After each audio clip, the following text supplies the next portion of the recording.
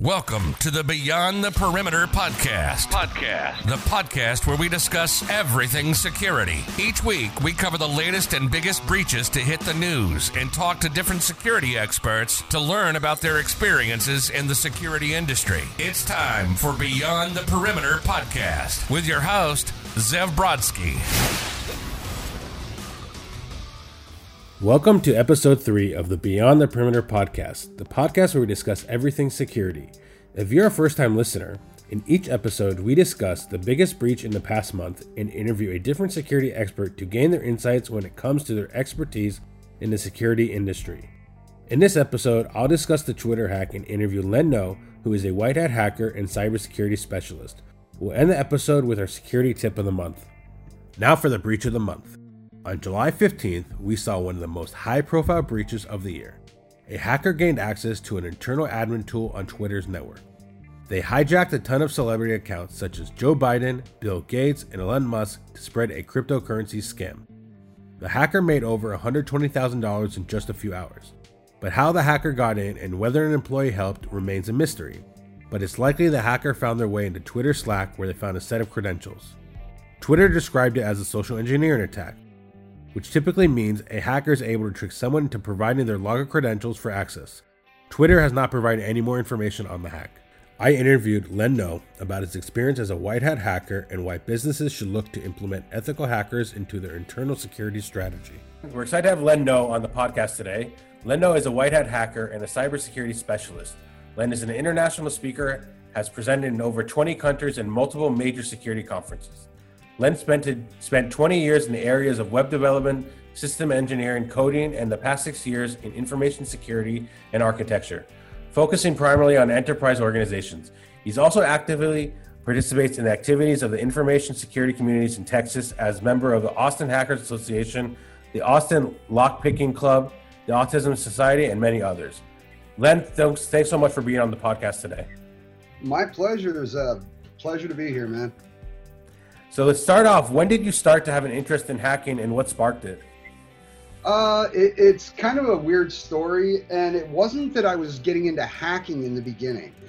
It all started for me back in the Commodore 64 days. And the truth is, there was a magazine that you could get that would actually give you some very simple rudimentary programs that you could write for your Commodore 64. And the one that got me was Frogger, the old video game. And during the time where I was trying to code this, I messed up some of the code when I was programming, and for some reason my frog would not die. And it just opened up a whole new world to me of, okay, if you do something in the background, it can affect what's going to happen. So that was kind of what really sparked it for me, was the idea that I was in control. And even though the way that the game was supposed to be played, if I made a change in the background, I could play the game the way I wanted to play it. Early on, where did you learn the different techniques of hacking? Like you said just now, this is very early on what sparked it, but once you got more into it and started digging into, the different techniques, where did you learn the different techniques of hacking? To be honest, it was mostly trial and error and a lot of friends. I mean, you got to remember, this was back in like the pre-Pentium days. We're talking, 386 DX2s, 486 with the math coprocessors so you could have the floating decimal point. It was a lot of bulletin board systems. And I think a lot of where the techniques came from was just a good understanding that I don't think a lot of people get these days. When I was going through this originally, this was when the personal computers were first coming out. It was back in the days of, computer shows where, computers were bought in large department stores and they cost $4,000 to $5,000. So I think it was the fact that, it was DOS when I started. You learned how to use a terminal, and it was before any real GUI, OS was available. So I just kind of knew how things worked, and it was a lot of trial and error and, logging into other, like-minded individuals like myself who were into this kind of thing. And it was kind of the pre-birth of the hacker collectives. I mean, we weren't hackers at the time because there really wasn't a term. At the time, we were just geeks. Okay, so you're saying you're really kind of the original kind of, not like you said, quotation hackers. So how did you, like, over the time evolve into becoming more of a black hat hacker, we'll call it? I think at the time it was just kind of where I was in my life. You know, I grew up and was raised in the west side of Detroit. You know, it wasn't a very friendly upbringing, and, you know, it got real easy as we were bringing more and more computers and technology into schools. You know, and my father was one of those guys that, you know, had to have the latest and greatest toys. So I actually had a computer in my home from a very, very early age. You know, from there it turned into figuring out how I could break into the schools, get into, you know, the test forms that were coming out. And honestly, through junior high and part of my high school career, I made a pretty lucrative side business selling exam questions for high school and junior high. So I guess the black hat side was simply means and opportunity. And you got to remember, at the time, there was no real hackers. There wasn't any kind of like GDPR or, you know, any type of disclosure laws in the US. You know, if you got caught hacking, you know, they would slap your hand. Maybe, you know, you weren't allowed to use a computer until you were 18, but it wasn't until after, you know, the 9/11 incident in the United States where any type of hacking really started to become a major issue and started to command heavy jail times and fines. So I guess it was just kind of going with the times. At the time, I was actually in college and in high school trying to become a computer-aided design engineer or draftsman. So I was always around computers. I was always, you know, very interested in it. And, you know, I always have had that innate sense of wanting to know not just the fact that it worked, but why does it work? You know, my father was a mechanic and always told me, if you understand the basics, then any of the complicated things become very simple if you break it down to its rudimentary form. Okay, so you're kind of like, it was like you're saying, it's testing things out and seeing, you know, why things, you know, why was it able to break, and what were the steps that I took to do it. So, yeah. So what made you switch sides from being a black hat hacker to a white hat hacker? Very simple. I don't like the idea of state-funded vacations. You know, the idea of being locked away just really didn't appeal to me. You know, I mean, I've never been one of those, even when I was a black hat, I was never one of those kind of guys that would go after people and try and steal their personal information or try and ransomware somebody or blackmail somebody. For me, it's always been more about just the puzzle, you know. And, you know, I like those people who always say, you know, I'm secure. Really? Let's test that theory, you know. And, you know, I'm a firm believer. If you think you can get into my stuff, come on. I have you know, if you can get past the securities and the preventative measures that I put in place, then you deserve it. You know, but it's never been about me trying to say, I'm going to take your property or I'm going to take your intellectual property. It's always, for me, even when I was younger and, you know, doing things that weren't necessarily legal, you know, it was always about, can I? Not, you know, I'm going to do this because I don't like you. It was always just, can I actually, am I smarter than the guy that set up the security? You know, and that's just me as down at the core, I think, in terms of my personality. You know, I know there are people better than me, and, you know, there's an old expression, those who, you know, exalt themselves will be humbled, but those who humble themselves will be exalted. You know, be humble with your security, know what you're doing, you know, and don't brag. I think that, you know, I've seen it so many times in my life where you get those people who are like, you know, basically taunt the attack, and they always wind up sorry for it in the end. Yeah, I think we're seeing that even more where, Companies that are coming out saying, "Oh, our network, our servers are secure," and then 48 hours you see, "Oh, they've got hacked," or they or they were, they're proven, "Oh, you have a massive hole in your network that within 2 hours we easily hacked and exploited your entire resources."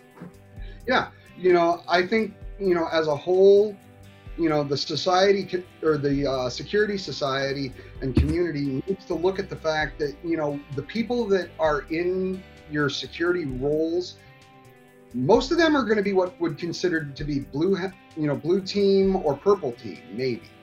They're not thinking along the same methodologies as attackers do. It's kind of like the law. As long as you follow the law, everything works fine. But once you get up with somebody who's not playing by the same rules that you are, you need to be able to adapt quickly and be able to deal with those kinds of things. So yeah, it's definitely something that's very, very important. Why should business implement white hat hacker programs in their internal security teams? To be honest, I have a very strange kind of view on that. I think having an internal white team or white hat hackers on your team is a good idea, but I also think that it's somewhat of a deterrent to an extent if you don't go outside of your own corporate teams. No matter how you want to slice it, red teams, white hats, if they're employed by the same companies that they're doing the tests for, there always winds up being some form of politics. I think having a red team and white hats on staff is a great idea. It keeps you fluent. It keeps people updated on the types of attack vectors that are new. And it's going to keep fresh eyes and people that are actually in this community, looking at what's going on. But at the same time, I also think that even if you do implement a red team or a white hat on your payroll, I think once a year, it's still a good idea to get an external pen test done or invoke the services of a third party just to keep everybody honest. They don't have a potential friend who might be the system admin and not want to get him in trouble. Always look at security from the sense that, it is going to always be only as strong as your weakest link. Get those fresh eyes, get that unbiased opinion every now and then. Keep your red teams and your white hats on staff, just because these are people that are going to be tuned into what's going on and what's current. But I think if you're not going to use some type of offensive technology to test and vet your own securities, you're just waiting for that guy to come in and go, "Oh, I'll test them for you." And let's hope that you've put everything in place the correct way, or else you're going to be on that long list of people that are going to have to go out and explain why somebody was able to get into your systems and why your customers' data, has been compromised and why your corporate reputation may be taking a tank. Okay, so you're suggesting is bringing like that external pen testers to test from the outside view, because even if like you said, you have blue team, you have a red team or white team, they know the system, they know their way around everything. So they're not always looking for the additional, other things that an external someone would actually be looking for. Correct. They know the architecture, they know the layout, they know where the DCs are, they know where, if you're in a segregated tiered infrastructure, they know where those jump boxes are. You want a black box test where somebody that's going to come out with no knowledge and actually give you an honest estimate of what your security situation is. Okay. But that being said, keeping those internal teams, I think, is still very, very vitally important, because to stay current on what's going on, it's a full-time job. I mean, I look at the Hacker News and, different types of, cybersecurity websites and data, like some people check the stock market, and it is a full-time job, and it's a lifestyle if you want to really be good at this. There's, because of the fact that the attack vectors change so quickly, 0 days come out, it's a constantly evolving landscape. And if you have somebody who's just if you're doubling your system administration and your security, That's more than one person in any large enterprise would be able to do, and do extremely effectively. I'm not going to say that it can't be done, because I'm sure there's a lot of people out there that are in those roles. But what I am saying is, if you really want to get down to it, that's a lot of pressure to put on a single individual. I totally agree. With businesses putting a strong emphasis on security, are they doing enough to leverage white hat hackers in their organization's security strategy? I don't think so. I really don't. I mean, I'm out there all the time doing presentations, and one of the bigger questions I get is, where and how do we start implementing a red team or white hats in our environment? There's a lot of different things, and I would say that even the what's the word I'm looking for? The reputation. Even when I go out, I mean, funny story. I did some traveling to do some presentations in Australia a couple of years ago, and I had my kit with me with bash bunnies. I had my hack RF. I had some lock picks. Just things that I would normally have to do one of my security presentations. And I got tagged at the airport. They thought that they had caught an international super criminal. And it was like pulling teeth with the border agents going, I'm a white hat hacker. The fact that I said white hat in front of hacker didn't matter. The only thing that they heard was I was a hacker, and I had a bunch of equipment that they couldn't understand and that they had no idea what it was for. And without going into too much more of the story, I mean, if anybody ever meets up with me at one of my presentations, ask me about it, I'll be happy to tell you. But it was about 1.5 hours to 2 hours of explanation before they finally released me with the understanding that I was not a criminal. And I think the same could be said here in the United States and probably in Europe. The minute you add anything before the word hacker, most of your C-level executives, maybe outside of the CISO, they hear the word hacker and it's instantly bad. So I think that doing what you're doing right now with promoting the fact that white hats and, ethical hackers, we are the ones out here that are trying to protect these corporate environments. And I think it's more along the lines of drawing the distinction between the fact that there are good and bad actors in this space, and just changing the reputation and getting it to where people actually start seeing it as a value instead of with skepticism. I totally agree. I feel like people don't know enough about what white hat hackers are doing, or ethical hackers. And even if just like putting the word hacker in it really puts that negative approach to it. And I think, what you guys are doing is great work, and really, seeing what things are being hacked, how they're getting hacked. And like you said, to see how you've hacked it, and kind of taking it from there, and really people can understand how the lack of security they actually have. It's a great thing you brought up earlier was, you think you can hack me? Try it. Let's see if you can succeed. And, I think what you guys are doing, like in general, is great work. What does the future look like for white hat hacker programs? Honestly, I think it's going to get better. I really, really do. With the fact that we've seen so many things happening as a result of COVID, and the world moving to more of a remote architecture, there's been so many different viruses, malwares, people social engineering things, that I think the idea that large enterprises and companies are going to have to start looking at this, whether they want to or not. I mean, it's just getting to the point where the necessity for additional information and a greater understanding of what's going on is going to force some of these larger companies to start investing into these types of programs. That being said, with your last question, I think it's going to have, in order for this to work, there's going to have to be more things like this podcast. There's going to have to be more sites out there like Nullbyte or PacketStorm, some of these classic cybersecurity sites. And we're going to have to, as ethical hackers, we're going to have to start trying to change our reputation and draw that major distinction between us and the bad actors in the system state attacks, and show that we are a resource.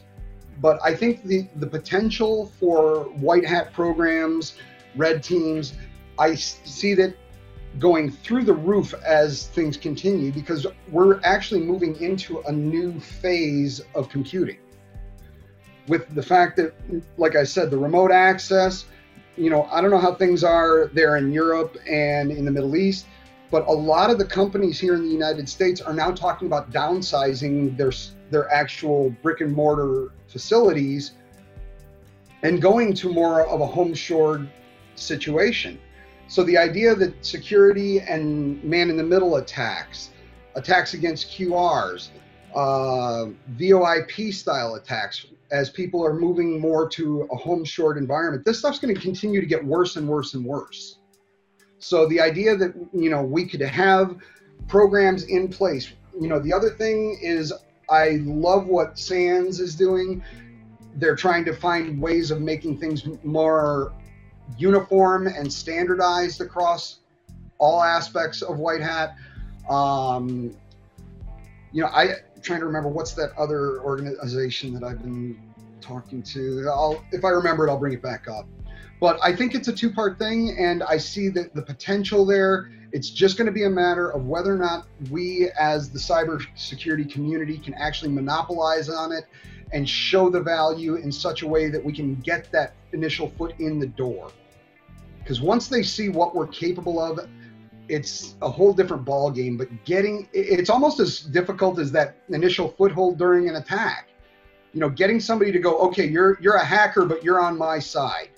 If we can get past that negative connotation and show the value, I think that the future for red team programs and white hat programs is going to be great for all of us in the security field. Okay, I think I totally agree, and I really like the point you brought up, is that it's a two-sided. It's from the, like you say, the organization side, but also the security side, where people actually have to believe in, what the value provides and what you guys are capable of doing. What's your advice for young security enthusiasts who are looking to become a white hat hacker? Play. Honestly, play. Get out there. YouTube is an amazing resource. I have a GitHub repo on my GitHub that is just links for new cyber security people. Sites like PacketStorm, VulnHub. One of my biggest recommendations for newbies, and a lot of people think I'm stupid for making this recommendation. VulnHub, if you're not familiar with it, is a site where you can just go download pre-made capture the flag VMs for VMware or VirtualBox. And a lot of the times you can actually go to Google or DuckDuckGo and you can search for a walkthrough of that capture the flag. And even to this day, I don't know every single tool that's out there. So when I get bored, sometimes I'll go download a capture the flag. I will go find a walkthrough for that capture the flag. And then I will walk through somebody else's process, because it gives you the step-by-step instructions on how they were able to complete that exercise. And that's how I will pick up learning new tools. But for newbies, it's a great way to actually see and walk through the entire process. And at the end of it, you actually are able to complete the capture the flag.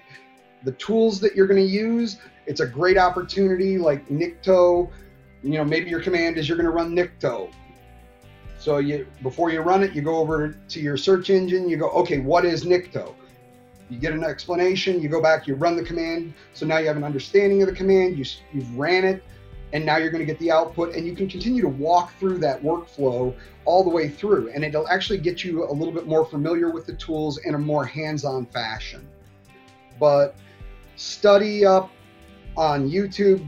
The one thing I will say about the cybersecurity community is, for the most part, we are pretty open with our information. go to go to our GitHubs, go to our YouTube channels. You will find gists of information. You will find example videos of different attack scenarios and different attack applications. Get involved in your local security community. You've got OWASP chapters around the world. You've got, like here in Austin, Texas, we have the Austin Hackers Association. If you can go up to Dallas, they have the Dallas Hackers Collective. There's typically going to be some type of group involved in cybersecurity, probably close to anywhere that you are worldwide. So make friends, start talking to people, get into Discord channels, but just have fun. And that's the thing. For me, hacking has never been about anything more than the challenge and the satisfaction of being able to overcome that challenge. But anybody who's listening is more than welcome. Hit my GitHub repo. There's a great repo there with a bunch of different websites for resources, different places you can go for capture the flags, different places you can go for some free classes.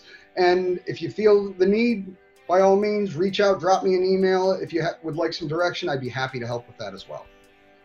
Awesome. And where else online can people find you to reach out to you on, like?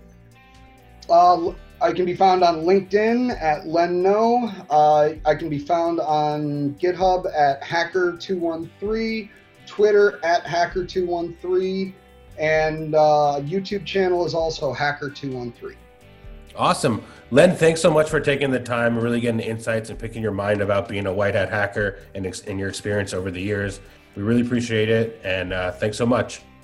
It's been my pleasure, Zev, and I look forward to hearing from you in the future, man. All the best to you and everyone over there. Now for a security tip of the month. Beware social engineering. When hackers can't find a security vulnerability, they'll attack in other ways. Enter social engineering. This type of attack is more of an attack on the mind of the user rather than the device to gain access. Especially with the information publicly available online and over social media, hackers have come up with more creative ways to trick users.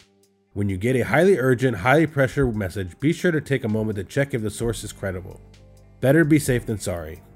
That's this week's episode of the Beyond the Perimeter podcast. Don't forget to join us next month for another episode. If you enjoyed this episode, we'd love for you to subscribe, rate, and give a review on iTunes. Thank you for listening.